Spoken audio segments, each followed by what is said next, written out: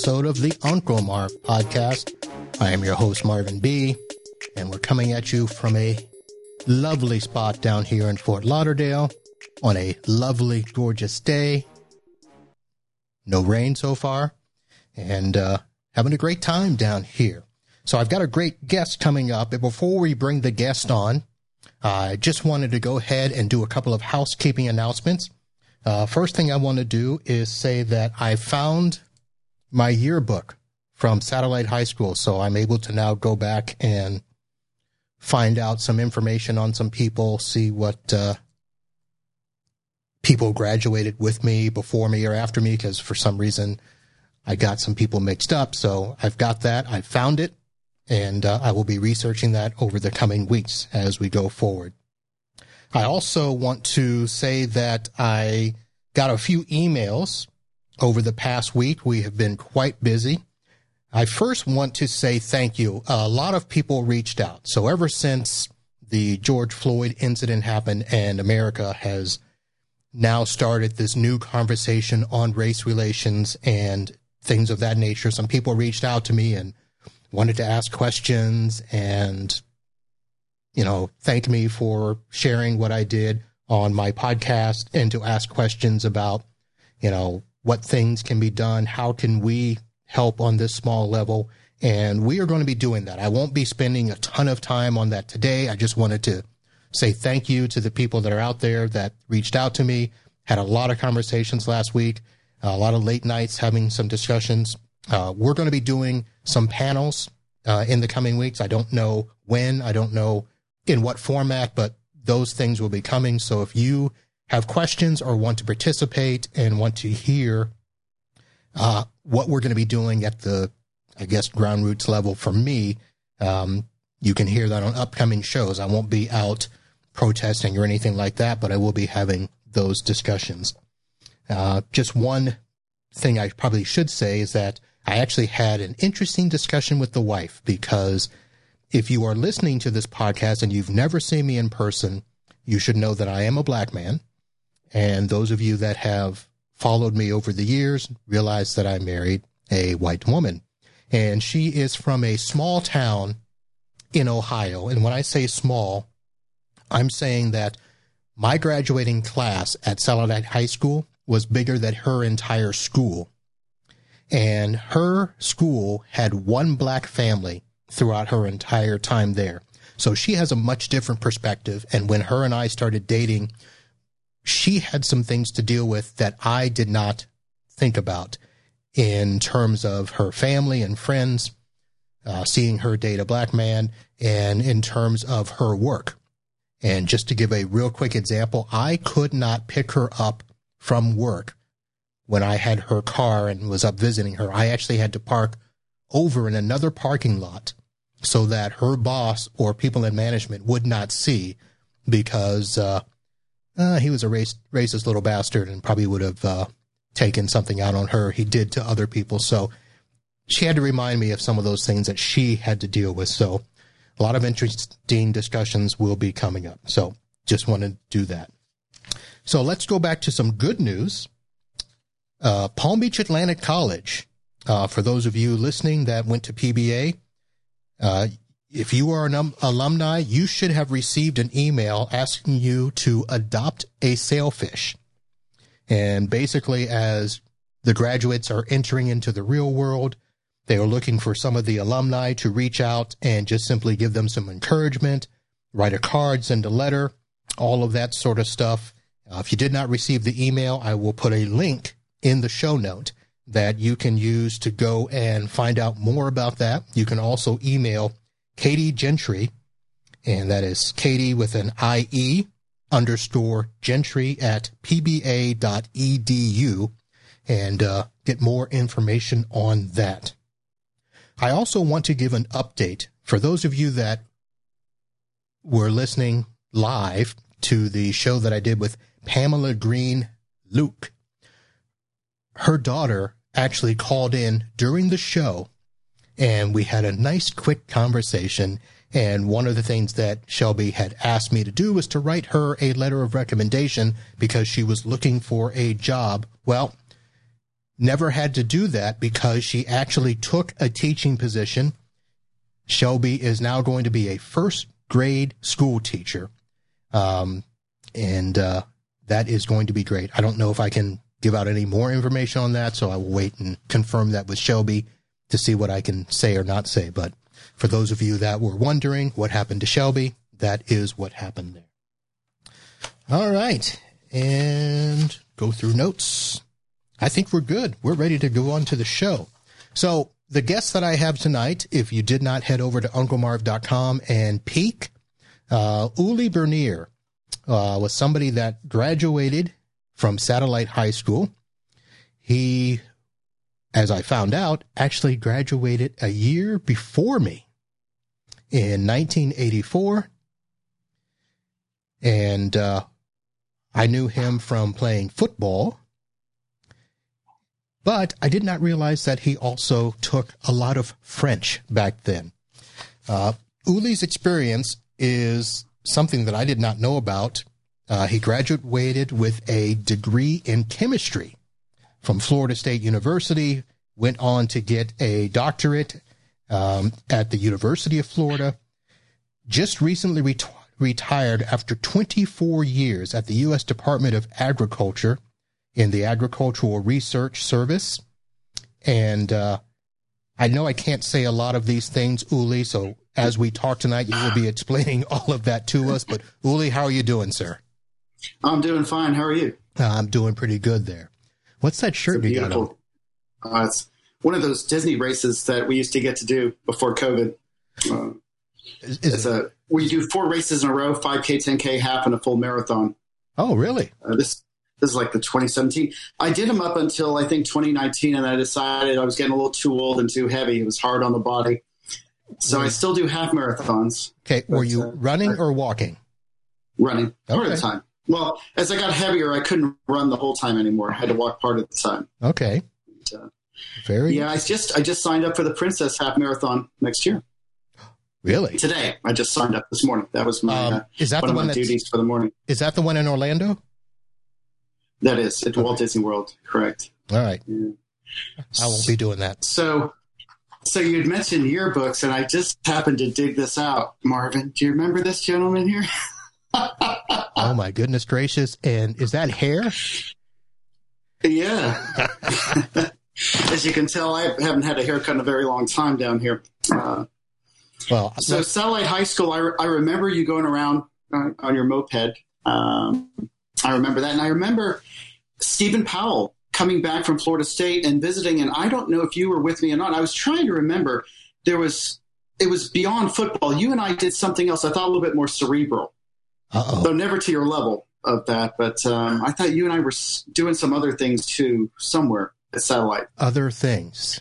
Now you have me worried. But you see how my memory is so far. You asked me, do I have headphones? And I point blank told you no. And I realized when you stepped away, it's like, oh, God, I got headphones upstairs. Oh, yeah. Right. So anyway, that explains that. So Satellite. Let me correct you because Stephen went to Auburn. Oh. I was supposed to go to Florida State, but I did not. Okay. All right. So no, I had come back from Florida State. That's what I was trying to say. Oh, okay. And I remember Stephen was at his house there, not too far from Delora, and he just wasn't feeling well. Right. That was a little bit after we graduated. He just wasn't feeling well that day, and so went by and said hi to him. And I think that was the last time I saw him. Was that time.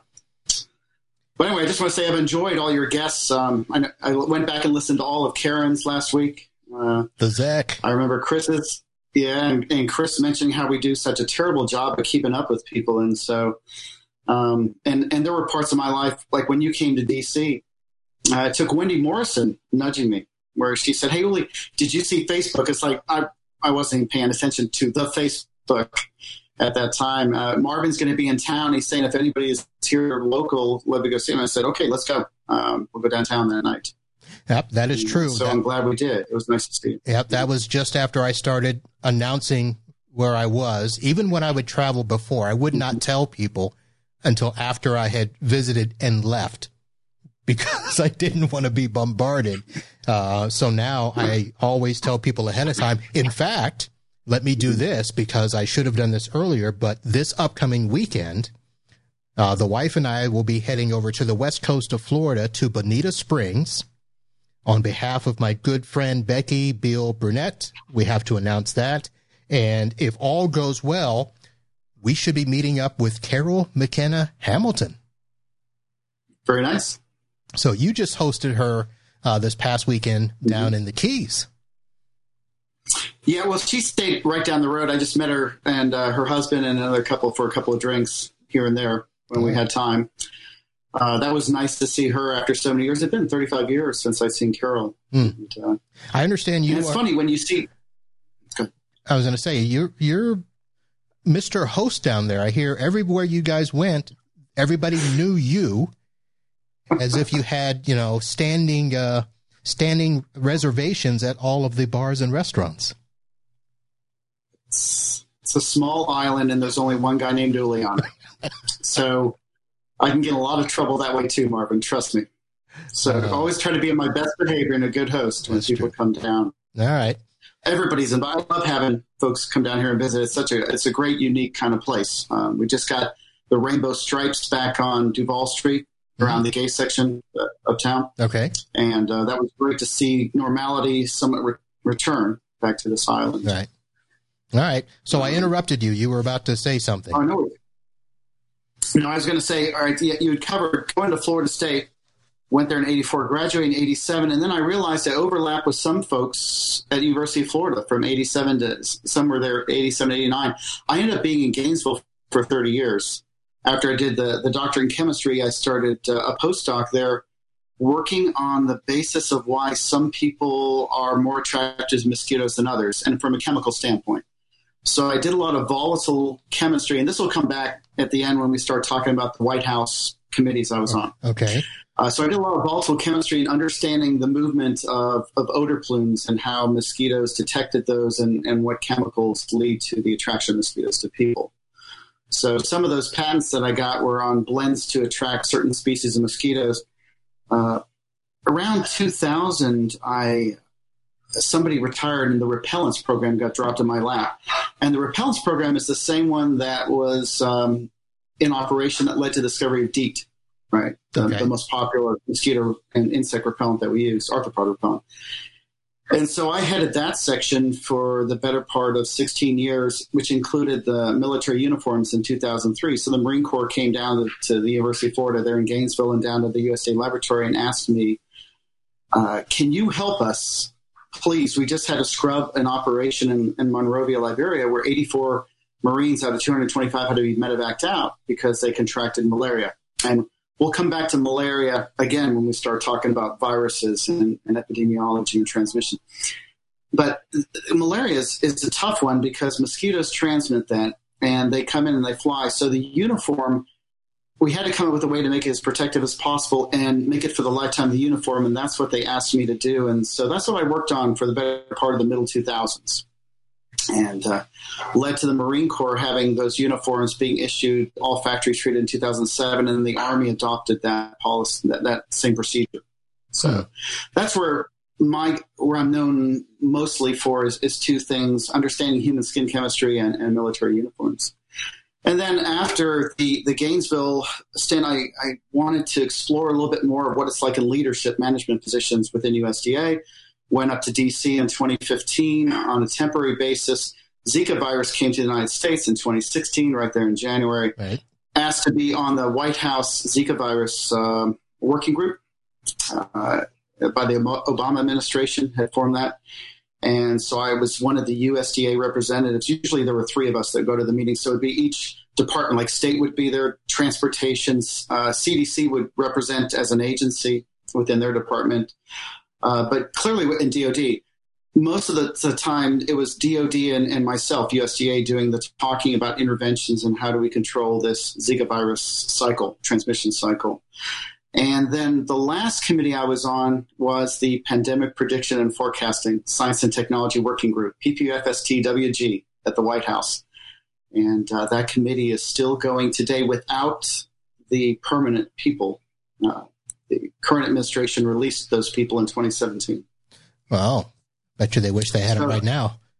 that's the synopsis of my career. And how does a guy from Satellite High School and a chemistry degree end up in a position where you have a say-so in forecasting and looking at pandemics and how do we handle these things? But of course, I retired officially July 7th, and we didn't know about this pandemic till much closer to December. Right. December of last year. So let me ask a question, and we're going to probably go backwards in time. Okay. So in terms of you being on that prediction committee, and you said that, there was no knowledge of COVID-19 at that time, was the job of that committee to kind of forecast and, really, truly, were you trying to see what was coming down the road? Yeah, what we focused on quite often, we did have discussions on SARS and MERS, and if we had another outbreak, and a little bit later in the show, I'll go through a little bit of how these things mutate and what happens. But we did look at that. A lot of time we spent with things like Rift Valley fever, for example. And Rift Valley fever is a mosquito-transmitted disease that causes aborted fetuses in cattle, and it causes mortality in cattle as well as humans. So when we end up with Rift Valley fever here in the United States, it's going to be devastating for certain states like Florida, Texas, with the cattle industry, where you have the right mosquito species to transmit it. And just to give you a little bit of some numbers, if you look at Zika virus, you notice how it kind of died out, right? Right. We just don't have the right species at the right levels, high enough population of those species, Aedes aegypti, except in southern Florida and southern Texas, along that sun belt down there in the southern states. And you don't have the human behavior like we used to, where you sit outside all the time to give the ample opportunity for the mosquitoes to take a blood meal from you and transmit the pathogen when they take the blood meal. So, having said that, the transmission efficiency of Aedes aegypti for Zika virus is somewhere less than 10%. Rift Valley fever, if we had that cycling through the United States, in Florida, the salt marsh mosquito up where you're at, Marvin, Aedes tenorhynchus, that thing is 78% transmission efficiency. That's huge. That's someone that's all over the Everglades right now, right? Super capable, and it loves biting humans. And so you'd see it cycle through the human population much more efficiently than Zika virus ever would. Now, the secondary mosquito, there's one called Aedes vexans, a Florida strain, 25% transmission efficiency. Not going too, I know you want to say not going too far into details, but one strain here in Florida may be different than the strain we have out west in terms of its transmission efficiency too for these diseases. Okay. Mosquitoes adapt very well, much more than people do. They do. Now, we were hearing a few weeks ago about a new mosquito epidemic coming. I forget, it's not the African mosquito. What was that one that just came out? We're having, I think, resurgence of dengue cases, right? Yeah, reemergence. That is expected from time to time. Encephalitis, Venezuelan equine encephalitis. You're seeing some resurgence, but encephalitides tend to be cyclic anyway, right? It's just like our flu, cyclic. Right. There's always they tend to stay in some of the reservoir hosts, and then it can flare up at any time, depending on the environmental conditions primarily. All right. Wet rainy seasons. All right. So now let's circle back to the beginning. You mentioned how is it that a guy that got a degree in chemistry ended up there, but let's even go back before that, because I think most of our interaction really was around football. I don't think we had classes together. I know I took physics. I don't think you were in that class. And I was in I was in a lot of math classes. Right. I remember you had mentioned the calc. You were talking to one of your guests. I don't remember who. Right. But maybe it was Karen talking about the calc. Okay. But also, go ahead. But you're okay. So you first of all, you grew up in Indian Harbor Beach. Mm-hmm. Okay. But you're not from Indian Harbor Beach, right? Yeah, I was born at Travis Air Force Base in California, so I know it's come up on your show. I'm an Air Force babe. My father was in the Air Force. And then 6 months after I was born, moved to Biloxi, Mississippi.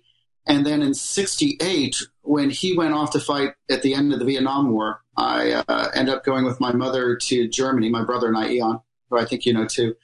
We both went to Germany with my mother for about 8 months. I learned to speak German before English. You could never tell now. I don't speak German very well at all. I still go over there and try to practice all the time. Where were you at over there? In Germany? Yeah. A place called Bernkastel. Okay, I was at Tempelhof in Berlin. Okay, so you're up northeast of me. Okay, I don't know where. I just, I was there. I was there before I moved to Satellite Beach. Yeah. Interesting. I remember some of these discussions you've had with other folks on your show about the lineage of where we've been. Okay, so after I came back somewhere, I'm sorry, it was 1967. I was in Germany, so I was very young. Came back around January 68. My brother was born in Panama City. Okay. Tyndall Air Force Base, I believe, in February of 1968. And then October 1969, we moved into Indian Harbor Beach in Algonquin Terrace. You remember Crispino Field? That baseball field, the senior league field that we had in Indian Harbor Beach. We played the baseball game. In Indian Harbor Beach, that was not off Banana Drive, was it? Or Indian? It was, it was not too far. Jim Urios and Gene Urio and the Urios lived on one corner on the right hand field side. I was on the left hand side, left center field, right around the foul line. Okay, right there, right over that. That's where I grew up. October 1969, and then we moved away in 1973 for about almost 2 years. My father was working for, and I think Karen mentioned Harris. It was Radiation when it started, and then it was absorbed by Harris, I believe, and worked at a monitoring facility in Asmara, Eritrea, a section right above Ethiopia. Worked there monitoring transmissions, primarily Russian. And I never knew my father. I knew my father could speak about 6 languages, just never knew he could speak Russian. He did communications in the Air Force. Right. And so he was there, and then we came back in 1975, and after that, my brother and I just looked at our parents and said, we're done with traveling. That's a shame. We said, we just want to stay in Indian Harbor Beach and go to, end up going to Hoover, right? Carroll McKenna. Sorry about that. Also. That's right. That's the way it happens. I wish we would have gone to Delora. It would have been more fun to hang with you all, but at least we had the time in Satellite together. Yeah, that is true. That is true. Those were good days. And, and Larry and Lenny and Mary were on the show, and it reminded me, there were times weightlifting. I got a weightlifting set because of Lenny DeBruin. Really? Because I went to Lenny's house, just like you, and lifted weights there, and I went home, bugged my parents. I need a weightlifting set. Okay. Used it about 3 times, and that was the end of that. And then it, started rusting on the patio. Okay, so let me ask this. So because of that, I'm trying to understand, most of us in sports were not, super smart. Somehow I ended up with those people every now and then. But so how did you, balance being interested in football and being interested in chemistry? Because I don't know anybody else that did that. Well, Marvin, unlike you, my sports talent was inversely proportional to my academic talent. So there was a big trade-off there. All right. I wish I would have been better, but I wasn't. I was always a year behind in sports. Anyway, the chemistry, I was deathly afraid of chemistry. All right, most people took it in 10th grade, and I was like, oh, God, no, don't want to take chemistry. I took anatomy and physiology in 10th grade with Alan Skellett. Oh, Coach Skellett. And then I loved it so much, I took AP. It was like a self-study, anatomy and physiology, too, with Alan Skellett. And then TA'd for him one period. And then I took chemistry, and by God, I was really good at chemistry. Leisure was my teacher. I think he might have been the same for you. Harry Leisure, you remember him? Oh, yes. Yes. And who was the other? Lester? Sandra Lester? Miss Lester. Does that sound right? Yeah. I don't remember. It was the one, she was on the corner, and I remember we walked out of her class one day. I don't remember why. Oh, well, I remember going with Al Skellett out into the hallway. We couldn't get them to change the fluorescent bulbs in the classroom, so he's like, Uli, come with me for a sec. Let me get this ladder. Says, check around, see if anybody's watching. And he had me get up on the ladder and pull the fluorescent bulbs out from the hallway and bring them back into the room and put them up into his classroom so we'd have better lighting. Yep, that sounds like him. Oh, my. But I also remember the fetal pigs taking actually, we were skinning chicken too. Sometime when I was a TA, as a joke, I would throw him into Mr. Mock's room, which was right around the corner, out the back door. Okay. And, just for laughs. And it's like all these things we did, it's just absolutely immature. All right. So I have to make a quick stop here because Wendy has now written something twice that I don't understand, where she just writes, "Look in your yearbook." So, Wendy, you're going to have to explain. Your book's a pretty big book, so I need to know what it is I'm looking for. And there were 3. So one for each year. So which yearbook and what am I looking for? I pulled the 84, my graduating years one, but you were in the other one too. But that one had the best picture that I wanted to show from your. To show me? You. Yes. Just to show in general on your show. No. Okay, Wendy, looking in the yearbook is not going to remind me who my teacher was. Oh, Miss Lester. Okay. But I'll look and see if that's the right name. Because if it's the wrong name, I'm not going to know.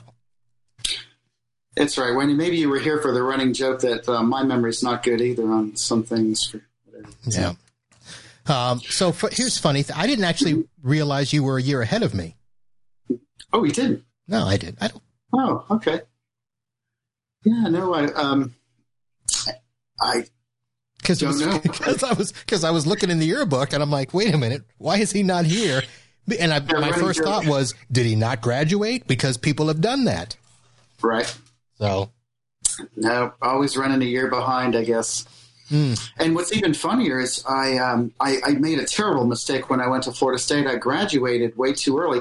I went to Florida State because at that time, University of Florida offered a biochemistry degree, but only graduate level. Okay. Florida State had the undergraduate biochemistry degree, so I'm like, okay, I'm going to get a degree in biochemistry because I like studying diseases, and here we are, full cycle, right towards the end of my career.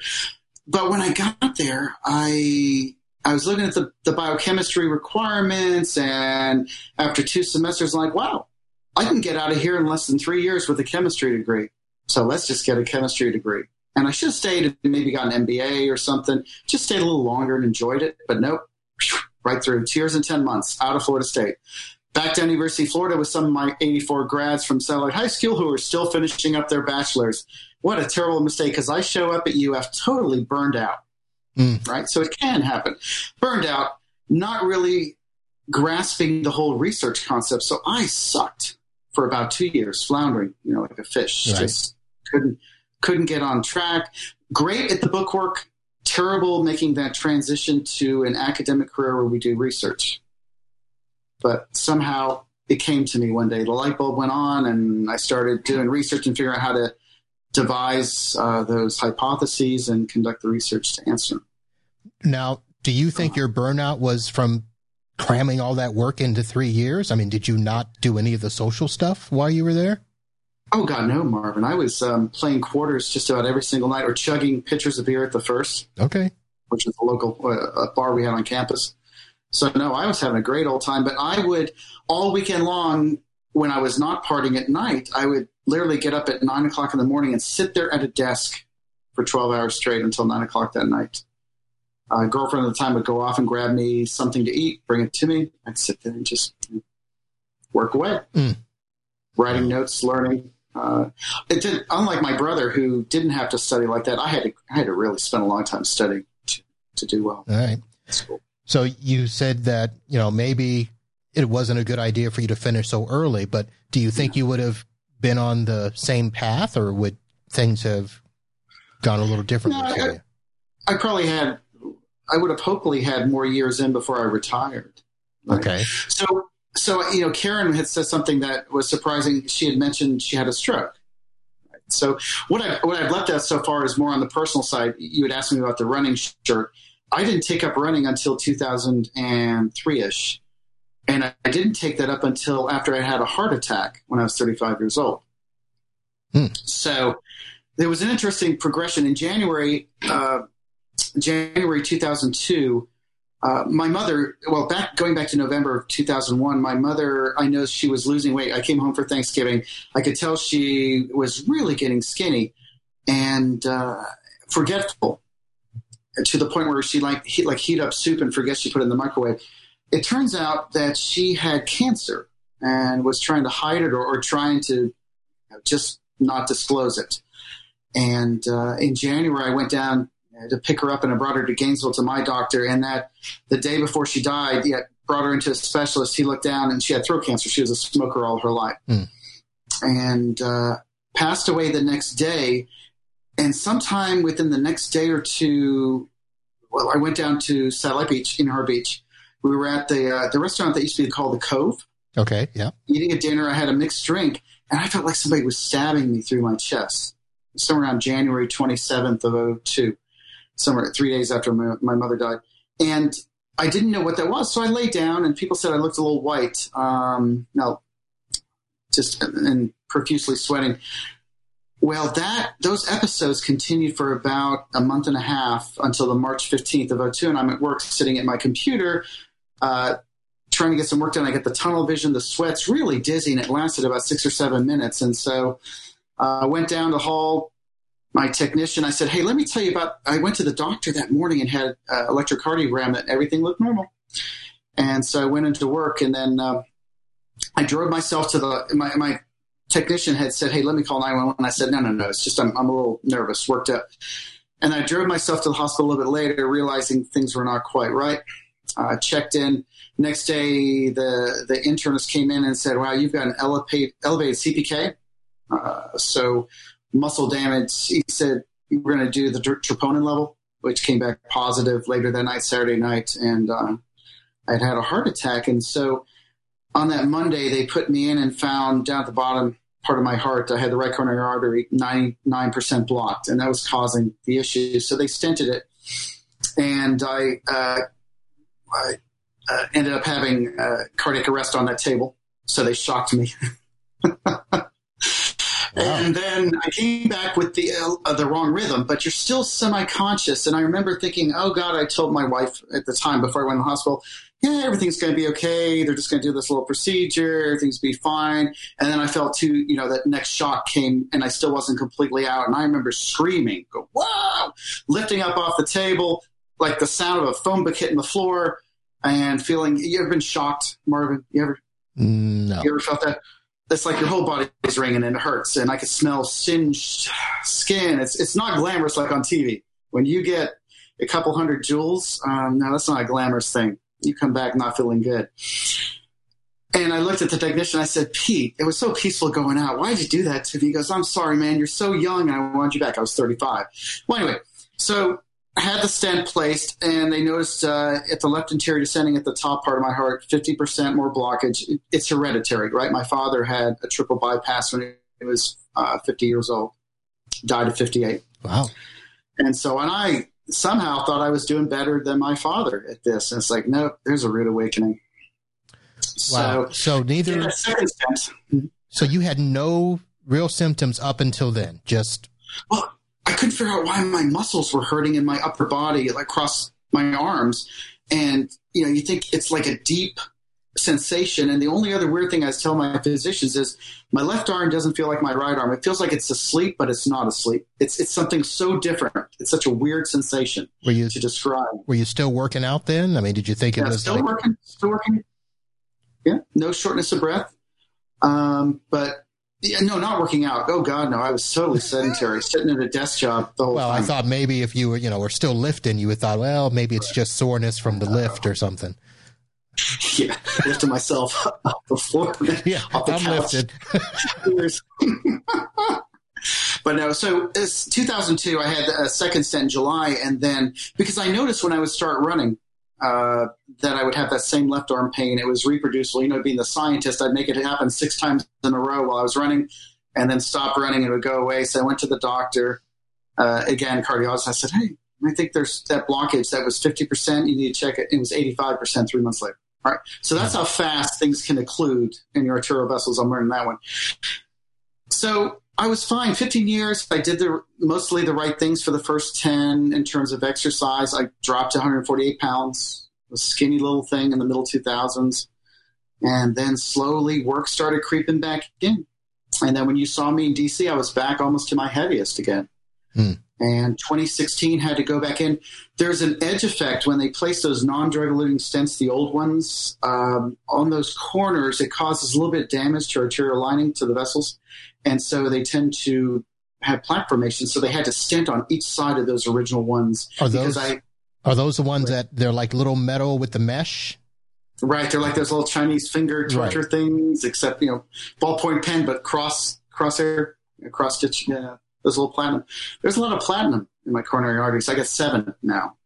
So, there was still one more area in the medial part of the left anterior descending that needed to be stented in 2018 because I kept trying to run half marathons with the same arm pain. I said, look, I still have this arm pain. Something's not quite right. And so once they did that, and I've lost 20 pounds since I got down here, more 25, things are better now. I don't have any of the symptoms anymore. All right. So it's easier to run. Yeah, in 17, I had just retired from all sports. I was still playing basketball, still doing, extracurricular stuff and not just, regular basketball. I was playing, all the guys, first of all, our league, I shouldn't say it's a league, but you had to play ball in college or higher. So we were playing against, real basketball players, and some of them were, obviously much taller than I.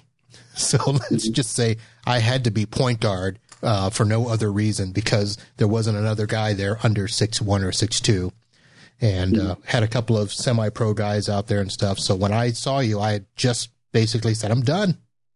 No more. I'm not going to work out. I'm not going to exercise, although the wife is pushing me to do the yoga. So something may happen. Now, you were a running back, I thought, right? I was running back up until senior year when Verben showed up. I had to switch out to receiver. Verben catching. Yeah. I remember Verben catching. Unfortunately, he passed away some years ago. I remember seeing that. I was sad to see that. Yeah. So then I went to receiver, and then basketball, I was all over the place. Wherever they needed me to play, I played. And played heavy for many years, played softball. Did all that, but I got to the point where I was 48 guarding a 24-year-old because I was the only one that could do it. And I said, wait a minute, I think I'm good. I did. Yeah, knowing when to quit, that's most of the battle. Yeah. So that was an interesting year for you. So you've lost both your parents. And that happened in 2002. So life must have a much different perspective for you. Yeah, I lost my father in 91. That was hard because he was on Ascension Island working at a facility that monitors the launches from the Cape, the military launches. And so he was responsible for some of the downrange communication and some other stuff related to aborted missions and blowing things, blowing the rocket up if it goes a little bit off trajectory. That was just sudden. He was on Ascension Island, and one day I get a call at 10:30 when I was in grad school. Hey, your father passed away. And it's like, and I never got to tell him some things. Now, my mother, the night before she died, she was at my house in Gainesville, and I was able to talk to her and say, hey, Mom, what am I going to do without you when you're gone? And she goes, Uli, I've had a good life. I've had to go through with my parents. You're going to be just fine. It's when my time is coming, it's my time. And so I was glad, so I was able the night before to tell her, hey, thank you for everything you did. All those years I did boneheaded things in high school, and you had to come give me coffee at 4 a.m. when I drove home. Mm-hmm. We better say that for another time. Actually, let's do that. Yeah, I will say having chats with your parents is something that we need to do. So my mom is on her second stint with cancer. And the way that my mom tells us that she has something is she'll call and say, just wanted you to know I'm headed to the hospital tomorrow for surgery. That's how I find out about things going on. So when you made the comment earlier about, your mom possibly hiding stuff from you, that's, right. my mom is the queen of hiding stuff. So, well, as we spoke about this about 2 weeks ago, and I hope she's going to be all right. And yeah, it was nice meeting her. Yeah, last time. Yep, all things are fine now. So she's good. Kim is good. I'm good. Knocking on the desk here, and we'll go there. All right. So let's go back and talk about the good things in life. So you were, back doing these things. So you were at the White House. Mm-hmm. How long were you actually there? Well, I would go for meetings. Whenever there were scheduled meetings, you have the option of either calling in, or you can go down to the Eisenhower building and go through security with those government badges. Mine's somewhere around here. Anyway, that allows you, it's much easier to get in, right? Because we're all federal employees, and you go through security screening into that. No cell phones allowed in rooms, as you can imagine. We leave our cell phones in the boxes outside, and then we have those meetings. So I was definitely acting in the Zika virus. For the pandemic prediction, I tried to stay in my office because sometimes it's just, I had many things going on, and that was with all those things going on and those 12-hour work days, I was, well, maybe not, that's an exaggeration, but it was very long work days where I was too tired to exercise when I got home. Didn't feel like doing it. I hated 6 months of winter. So I had a real problem up in DC. I was gaining weight again. And so the good things. So in 2018, I was with my brother, and he looks at me when we're out, and he said, "Uli, what the heck are you doing? What does it take to get you to retire? And work on your health like you should be doing? I mean, is the job that important? You tell me." And I said, "Well, I'd love to retire. And if I do, I just sell everything off and go to Key West and live in a little shack down there." And he said, "Well, let me help you out." So he's helped me out, make sure I got my dream down here in Key West. And I'm proving to him that, once I'm down here, I do go to the bars. I still enjoy drinking, but I'm not hanging out in the bars all day. I spend most of my morning exercising, watching sunrises. If you're on the Facebook, you'll see I tend to post going to the okay. That now talk about fun. What I discovered on the when you call it the Facebook, I love it. One of your earlier episodes, I think with Chris, I post information about COVID-19. Mm-hmm. I get maybe a dozen likes. I post a picture of me with a little chicken, a little hen on my shoulder. I got 226 likes. I'm like, oh, I get it. People don't want to hear the boring science. They just want to see the fun pictures. Absolutely. So I'm reserving the fun pictures now. The Facebook pictures, like with friends from high school or whatever. That's what I'll do on Facebook from now. No more hit you over the head with this COVID-19 stuff. And once you figure it out, the Facebook, because I would post stuff and it'd be like, is nobody caring about that, or is nobody looking at it? But I'll post a picture of me and the wife, and ding ding ding ding ding, and then of course if I post that I was going somewhere, and people are like, why didn't you let me know, and stuff like that. It is a very interesting world, and I found that we live in a world, and again, I'm not to travel too far off path, but we're in a situation where if America doesn't take things a little more serious than they are now, we're going to be in a whole heap of trouble. Because here's the thing. Everybody's always serious about getting the bigger house, getting the nicer car, looking good and being able to, have the life. But we've ignored a lot of stuff that is now, coming around. And, even something, the COVID, yes, something you really can't predict, you can't plan for. But we never really got out of this first phase. We're reopening up, and, cases are going back up, and people are like, well, we did what we were supposed to. Aren't we done? Yeah. Well, I don't know if you saw it online. If you look at the United States curve, we'll call it a curve for lack of a better description of this blob that's running straight across the page with a slight uptick. We're not doing as well as a lot of other countries. No. So I think the rest of the world is getting to see that, we've got some issues here. Yeah. And going back to mitigation strategies and interventions, I don't know I was going to reserve that for the last part of the show. I don't know if you want to start moving. No, let's go ahead because that's the thing. We're at a time right now where obviously we're trying to reopen, and we're trying to keep everything. I don't even know if the right word is status quo. It's like we want to be able to go out and be normal, but how do we prevent a re-escalation, I guess, is the question. Right. You're trying to cull that virus level down in the population, at the same time bring your life back up to something that's comfortable and fun to live in. Right. Because what we've been through with that isolation is not fun for humans. We are pretty social. Right? We do like to interact, whether it's our close family or in some cases at bars with strangers. And unfortunately, right now, those behaviors that we have the most fun with in social settings are the ones that help transmit pathogen, right? This virus, for example, because you might see. Well, let's back up. Let's go back to influenza, right? That's a pandemic.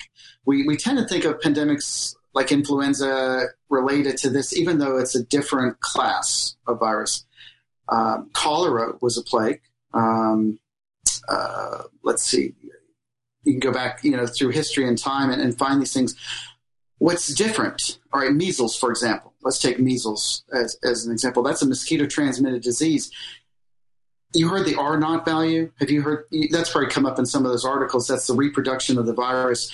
By definition, if that R naught value drops below 1, that particular strain of virus kills its host too fast, or it's not transmissible enough. It'll die out. Okay. Right.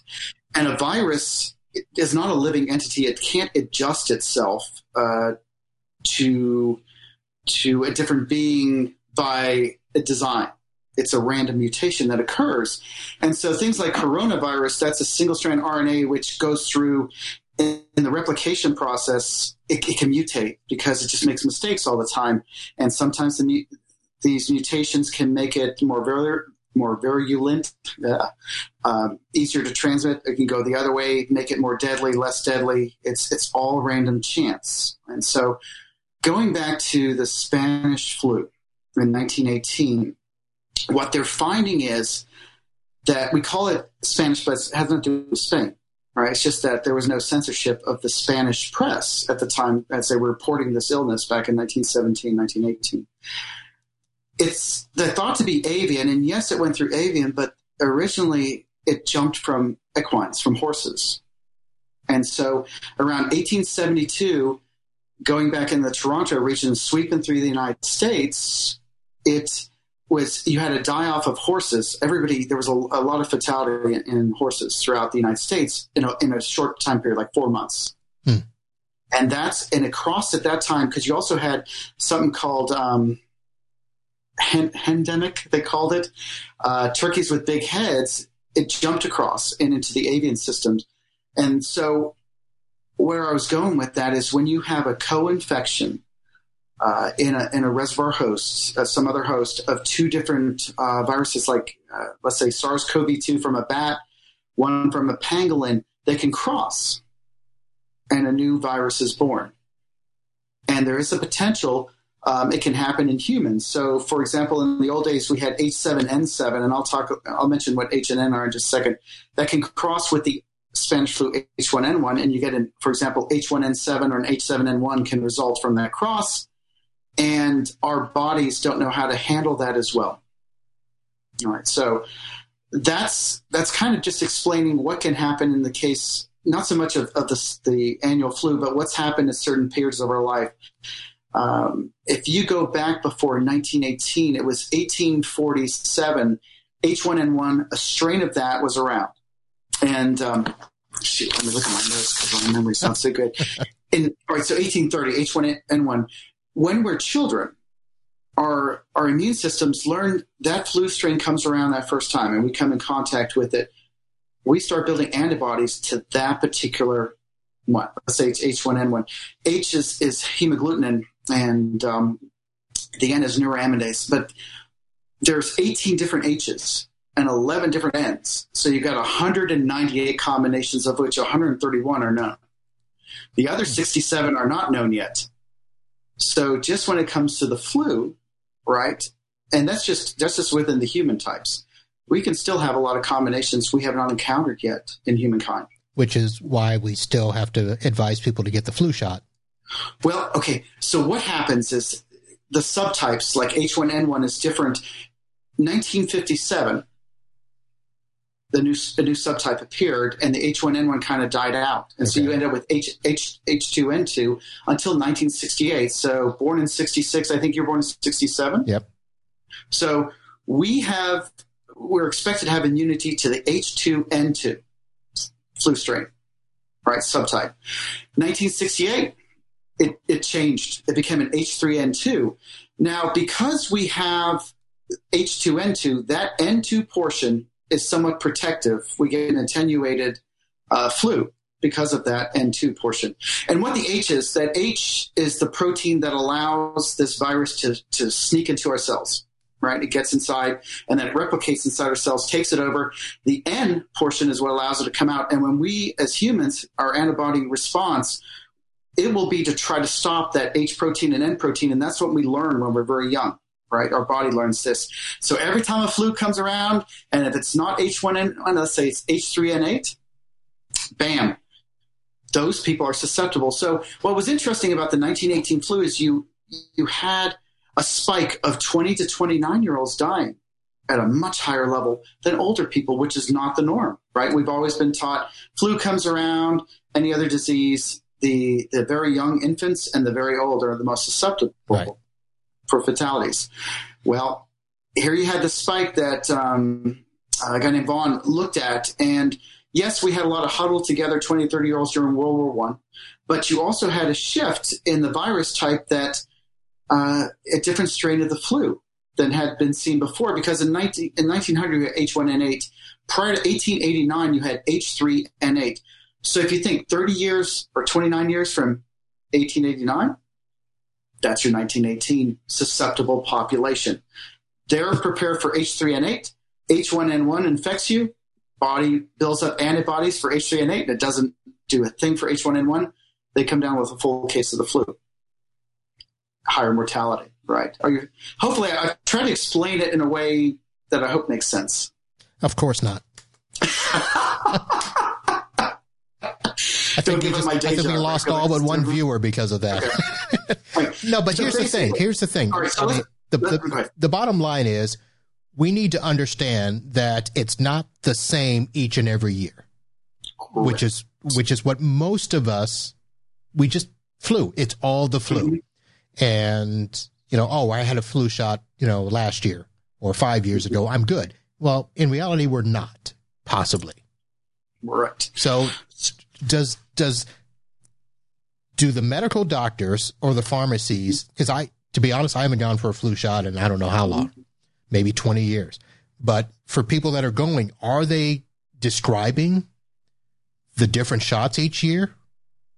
They change out the alpha type. So you get the H3N2, right? Because that is the common circulating one right now. But folks like in our generation, you, me, those in 68 and beyond are even more protected against H3N2. There was an accidental lab release of H1N1 in 1977 so we have two types going around. But what you're talking about, those strains that we use, you go back to at the end of the season last year, and you pick certain cities that had the last outbreaks, and then they select from those. I think WHO has their meeting in February each year and then selects those type that they're going to additional inoculations for those strains of viruses. Because within H1, let's say it's H3N2, there's subtle differences. They mutate all the time. And so you're trying to adjust for that. Because you and I haven't had a flu shot either. I had the flu in 1985 and it was entirely memorable. It was very memorable. I never wanted it again. And I have not had it since. And so presumably that was the H3. It was either an H3N2 or an H1N1 that was going through the population, and more likely H1N1, because we are somewhat protected against the H3N2, you and I, for being in our birth year, right? Because we hear about the H1N1 more. Right. Okay. So there was an accidental release in 77 H1N1 presumed from a laboratory in China, or I can't remember the other potential country, but the reason they knew it was laboratory released is they had voucher specimens from the 50s of H1N1, no difference in mutation to that. So they know it was a laboratory colony, laboratory reared, which brings me now, let's talk about COVID. Okay. This is how we know that COVID is highly unlikely to be engineered in a laboratory and accidentally released because of the phylogeny, because of the genetic sequence. You can see, I mean, it's obvious when you start characterizing it by the genetic sequence, what's related to what and when. Just like, when we do Ancestry or 23andMe, you can figure out who's related to who, and our parents get about 50%. My brother and I share about 50% of the same genes, right? Siblings. From the parents, the same thing occurs in viruses, so you can trace it back.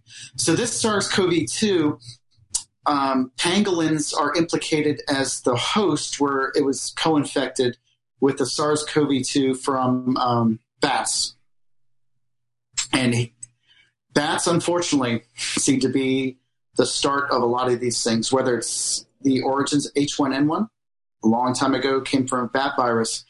They know of, I think it's 500 different bat viruses, but the estimate's in the thousands. So we have 7 known types of coronaviruses circulating in humans right now, of which there's one called OC43, which is about 20% of the common cold cases. Now, here's the sobering news about this. Coronavirus, common cold, anything that mutates, we're always going to have to change that vaccine from year to year. There's no way, you can't treat it like measles and one time and you're inoculated and you're safe from it because of that mutation that occurs. And here you got a virus we've never seen before that's got some relationship back to the original SARS, comes from the same family, but you got SARS, which eventually died out. There were like 8,000 cases and, probably close to 1,000 deaths, I think, for SARS. Good. And you remember it was a lot. It was in the news a lot. Well, Middle East. Yeah, and then it just went away. Mm-hmm. Yeah. Which a lot of those do. I mean, just about everything that has happened in the last 10 years, popped up, was big for about a month or two, and then gone. Obviously, this is different. But is it really because of the fact that it's unknown, or is it the fact that we might be dealing with mutations already? It's a combination of both. I think I saw that there were 8 different strains of the SARS-CoV-2 going around now, and they've done some I think you and I spoke about a paper where they did the phylogenetic classification and found that the introduction in the New York area primarily came from Europe, right? That route. They can look at those strains and those mutations and kind of gauge backwards where things were coming from. Right. And you're right, our human body is not used to this SARS-CoV-2, but there's something going on there. I just saw somewhere, somebody reported that there's a higher incidence in 40 and 50-year-olds, but my intuition tells me that's not going to be from any kind of immunity or T-cell immunity or some other immunity that's already acquired from some other disease, a cross immunity. It's probably more likely because we've had our elderly quarantined. And so they're social distancing much more so than the 40 to 50-year-old class. And so we may see a little bit higher incidence of the disease in that population, those of us in our age range. Now, we also talked about transmission and the confusion that still exists in, is it truly transmittable in the air by coughing, sneezing, and, do masks work, not work, or are they more for, the infected, to not pass it on, or is it for, for us not to be infected? But the efficacy of, the particle transmission is completely different, right? Mm-hmm.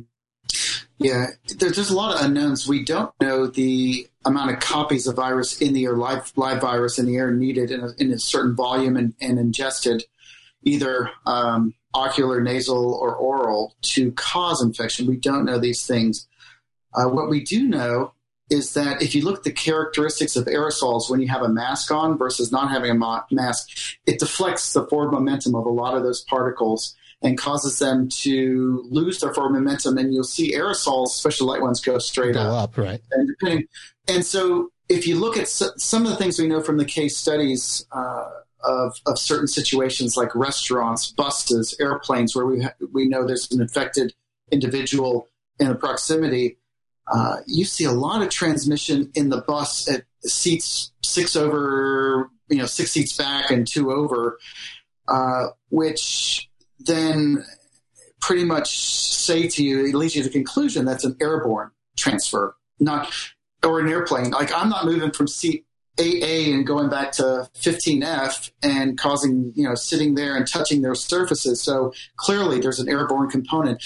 There's more than likely a fomite transmission component to a surface component. That's why they tell you to wash your hands. Right. But that would require you, sticking your hands in your mouth, eyes, or nose to get the full transfer. So that can happen. But geez, the amount of cases we're seeing, things like churches in a choir or in a bar, there's case studies in a bar where people are dancing, heavy breathing, a lot more aerosol distribution out in the air. And I know I was being totally serious when I mentioned, if you know somebody with a vape pen, the particle size coming out of a vape pen after you exhale it is about the same average particle size as the COVID virus aerosol droplets. And you get an idea. You can see those because of the oil that's coming out in those aerosols. You can see where the vapor goes. You get an idea. Which could explain why students who were in the beginning believed to not be susceptible would have their parties, and then all of a sudden everybody would be sick and right. Not saying that they're all vaping, but if you're vaping, you're actually passing particles a lot more than you would if you weren't, right? Yeah. And you watch what happens indoors and that concentration effect. It's the same principle as why with a spatial mosquito repellent, they work fantastic indoors because you're concentrating that chemical indoors in your indoor space. And you know that the suction of your air conditioner is not sufficient to clear you out and make you safe. You need a much stronger pull, right, intake on those if you really want to be safe. And the safest place for you to be is outdoors, right? And so if you have to be indoors, that's why I've gone back. I mentioned to you that podcast I did for the University of South Carolina, those guys that they asked me. And I regret that one statement I made where masks are best left in the hands of professionals, because I was looking at it the same way they did at the beginning, which is protecting you from stuff coming in, and it's not as effective that way. It can have an effect, just like surgeons wear a mask, right? You wouldn't want your surgeon coming into your operating room and you have an operation with them without no mask or gloves, without the scrubs. You wouldn't want that, right? Because it's been proven that it reduces that chance for transfer of pathogens. Let me ask a question, and this you may not be able to answer, but it just came to me. If we are better off outside, how do we protect our insides better? Is there a way that we can increase the efficiency of our HVAC systems and, do things like HEPA filtration work in these situations? Yeah, I don't know, Marvin. I don't know.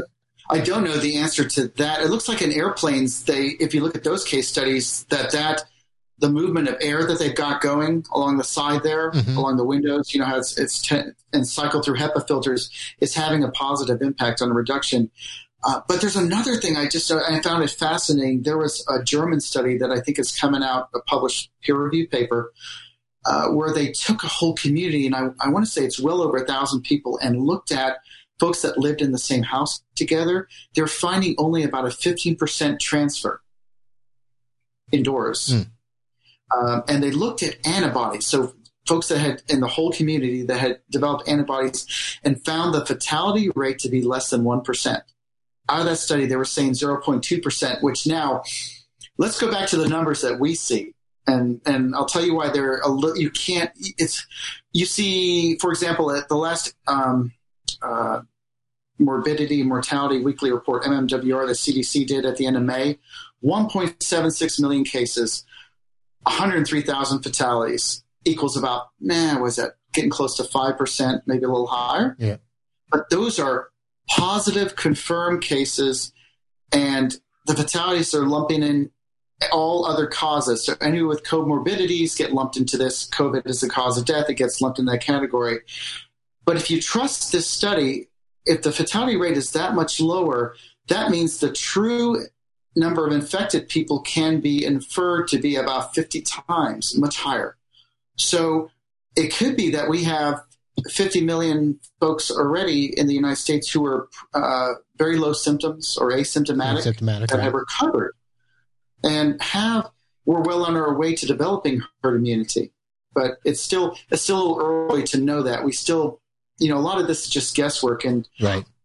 I had written one of my friends a couple of weeks ago. It's maybe getting close to 3 weeks now. Her name's Koya Allen. She's Department of Defense, and she was on the pandemic prediction committee with me. And she's still working for the DoD. And so I wrote her, I said, hey, Koya, can you tell me, how are things going with the predictions? What do we know? You guys have any insight that we as the public aren't hearing? And she wrote me back and said, well, Uli, let me put it this way. We just canceled this week's meeting because none of the models make any sense because the public is doing 180 degrees opposite of what you expect them to. And that's the way she put it, because we're trying to model this thing and it unknowns. Well, I can say this. When it comes to models, you live here in Florida. Most of the people listening and watching in Florida, how long did it take us to get the modeling correct for hurricanes? If that helps explain it, right? Yep, as many different opinions as there are models. That's I've been asked that before. I was at an EPA meeting, and they said, so if we get 10 entomologists like you in a room about repellents, are we going to get one opinion or 10? I said 10. Oh, my. All right. So that's the way it goes. Yep. All right, folks. So as you can tell, Uli and I were probably talking above most people. I hope I didn't. I was trying. I can't see the comments. After Wendy's just kind of dies off. Yeah, it did. Uli, put up sunrise pictures again, please. Yes. Give us the stuff we want. Carol found me. Joan Green is coming down next weekend with her partner. So her and her boyfriend will be here. Yes, so I get to see her. So she'll be down there, but I'll be on the West Coast. So yeah, but you're invited. I can't be in two places at one time. Well, not next weekend, but there's other weekends. There is other weekends, and we'll talk about that later. All right. All right. So, I did not get a list. So you have been, and I should have said this at the beginning for everybody, that you have, as part of your both research and time on the prediction committee, have been on a lot of news reports. You've been on Good Morning America. You've been on a whole lot of stuff. So we should probably put some links to some of those up there so people can go back and see your almost famous stuff. I did a seminar for somebody, and I tried to link as many of them were there. I'll send you that, Marvin, if you want that. Yeah. I can also send you a nice write-up by the Salt Lake Tribune of all. I know it's a media source, but they did a great assembly of scientific studies that cover some of the things I talked about today: buses, planes, bars, those kind of scenarios where you have case studies of transmission of SARS-CoV-2 to populations. Right. If anybody's interested, they can always go look. All right. We'll get those links out there. So now here's a question. When you're out and you've had yourself an adult drink or two, how often do you end up in conversations like this? It depends. Some of the bartenders down here know that I used to work for the government, and so some of them have questions sometimes, but I try not to interfere too much, into other people's conversations, and I like talking about fun things down here. All right. You talk about any government conspiracies or anything like that? Well, no. God, it was interesting the way government functioned up there. It was quite educational, but I also I felt towards the end of my career that I wasn't doing as much good as I used to when I was a scientist. I felt like the further up I went, the more political it became, the more I was doing things just in write-ups that went nowhere, answering questions that I didn't feel were that critical. Right. And, there are sometimes, I do miss the veto ability, like a Zika virus intervention technique that I thought was incorrect. Here with the pandemic thing, they have, pretty sure they have a pandemic response team that I know some of my colleagues on CDC are on. That's different than what I dealt with. Mine was on the prediction side and understanding transmission and the reproduction factor through a population, what those numbers are, more so. But It's interesting. And then, sometimes right now, our government is really operating about 75% capacity. I don't know if you knew that.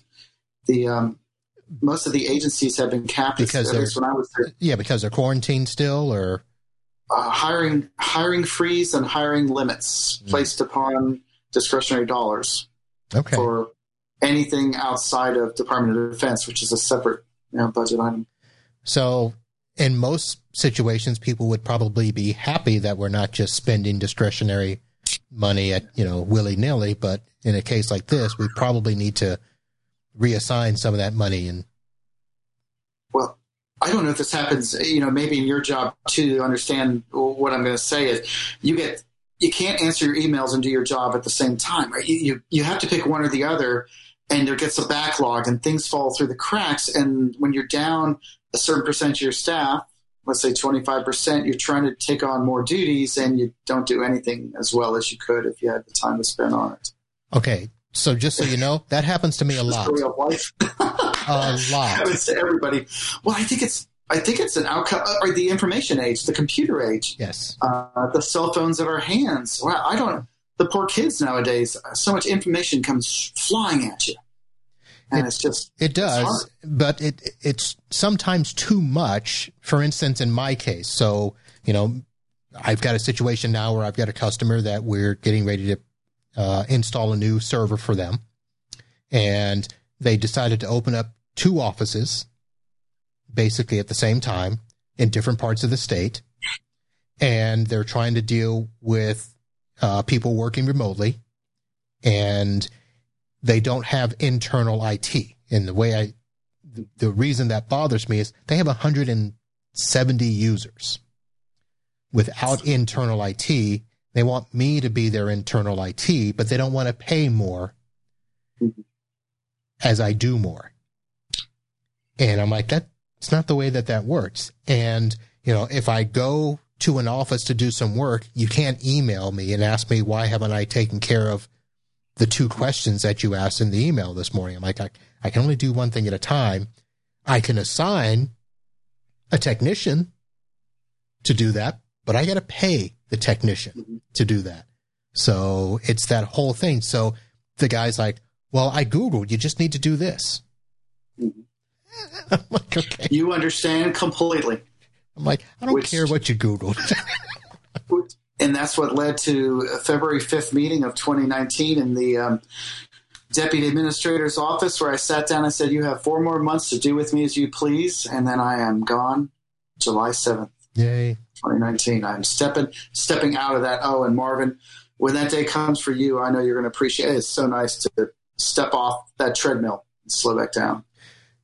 It feels like I'm in high school again. I don't know. I have a wife that will probably have I found a picture. I got to go find it again. It was a picture of Marvin's to-do list, and it had a picture of a bee on the front of the book. I mean, and it was literally a book, and I'm sure. Yes. So I was going to get that and tell everybody that's going to be my list of to-do stuff. Part of the reason is because I worked so much, and we haven't, all the stuff that she wants to do that is, fun and traveling and all of that stuff. We don't get to do that much. So when I went to DC, that was just supposed to be me going up for the conference. You had like 1,000 people. She, in conversations with my mom, realized that Mom wants to go to DC. Well, Marvin's going to DC. Why don't we take the whole family to DC? You can write it off, right?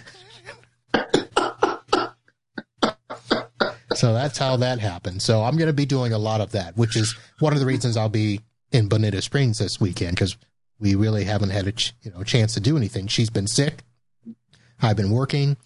We've been in quarantine. So it's been, basically since, the holidays, Christmas, that we actually got out to do something. So this will be the first week that we get to go do that. So awesome. But, well, I do remember. Yeah, you guys were in Gallery Place, Chinatown. What a great place! You did well on that one, Mark. That was a good find. A good find.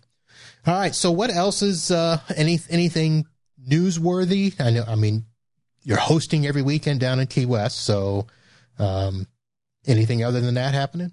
I just roll around this island. I like to play trivia. So music trivia later tonight. I'll do Catch the Mania trivia. And then Sunday nights is retro trivia. Things from our 80s and 90s that we can we're supposed to remember and probably don't. Okay, trivia. So Sunday night for me is Naked and Afraid. Mm-hmm. And Monday is 90 Days, or Before the 90 Days is what we're watching now. Okay, very cool. I just watched, was it Dead to Me? Christina Applegate. It's a movie, right? Yeah. It was a Netflix series, I think. 2 seasons so far. It's pretty good. All right, Dead to Me. I got to... Larry Brown and Amy Wasserman suggested that in one of our little group chats that Wendy was on. Oh, okay. And we were all comparing notes of what we should be watching. Was Larry down there with you guys this past weekend? No. Mason Rogers is with me right now. So Mason is the son of Amy Wasserman Brown. Okay. And he wanted to come down and hang out with me a few days before he goes to law school in Oregon. So it's not only high school classmates that come to see me. Now it's the children of our high school classmates that want to visit Uncle Uli down in Key West and see how hard it is to live on this island. Yeah. Yeah. All right. And then you said Joan Green will be down there. Joan's coming down. Trying to get Wendy and her dog Charlie back down here. Give Charlie's a little shih tzu, cute little dog. Give him swimming lessons in the pool. Take him for sunrises and sunsets. Bring him to the bar. So, okay. So I probably should have asked you this off air, but the wife always asked me. She was trying to say, "Well, is Wendy down there?" I'm like, "Well, no, Wendy can't be there. She's working." And I don't. Yeah. And I didn't get it all. So she's in Orlando, working at the regional hospital there. Orlando Health. She does cancer patients. The infusion room, infusion area. I should know this better. She's going to. Well, she's on here every week. It's she's going to have to be on the show soon. I might as well get her on here. Hear that, Wendy? Put her on the spot. Let's just say you are hosting Mason right now. Yeah, that's correct. Okay, Uli was correct. Yeah. Right. So, other than that, Marvin, no, I'd love to have Kevin, you guys down here when you're ready, when you got time. We will get down there, and but this weekend, Bonita Springs. So anybody on the West Coast there, you have about 3 days to contact me, Marvin@UncleMarv.com, and let me know, because I don't know who's there, and I don't want to be yelled at after the fact. So, well, yeah, definitely Carol is that way. Yeah, I think she might have a thing with her daughters. May have a tournament. I think she said volleyball. Yeah, off St. Pete Beach or something like that. I don't know. Mm-hmm. The wife will tell me later on. She remembers all that stuff.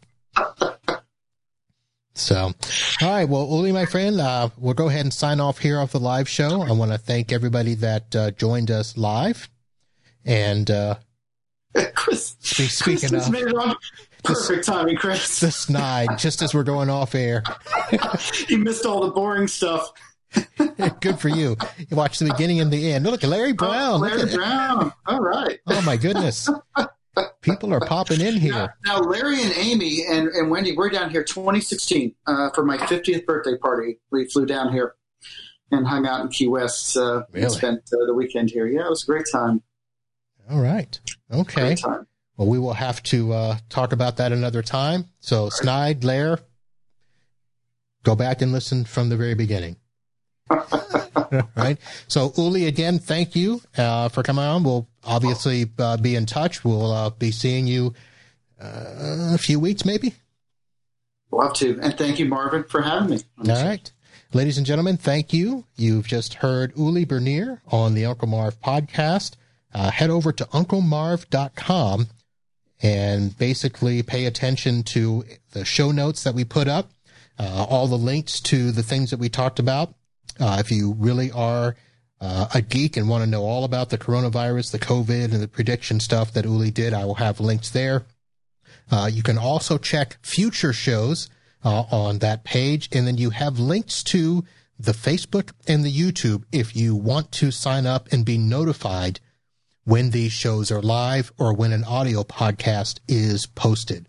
So all of that over at unclemarv.com, and I would encourage you guys to pay attention and do that. Coming up next on the show, YouTube sensation Dan Moisand and the lovely Kelly will be on this weekend.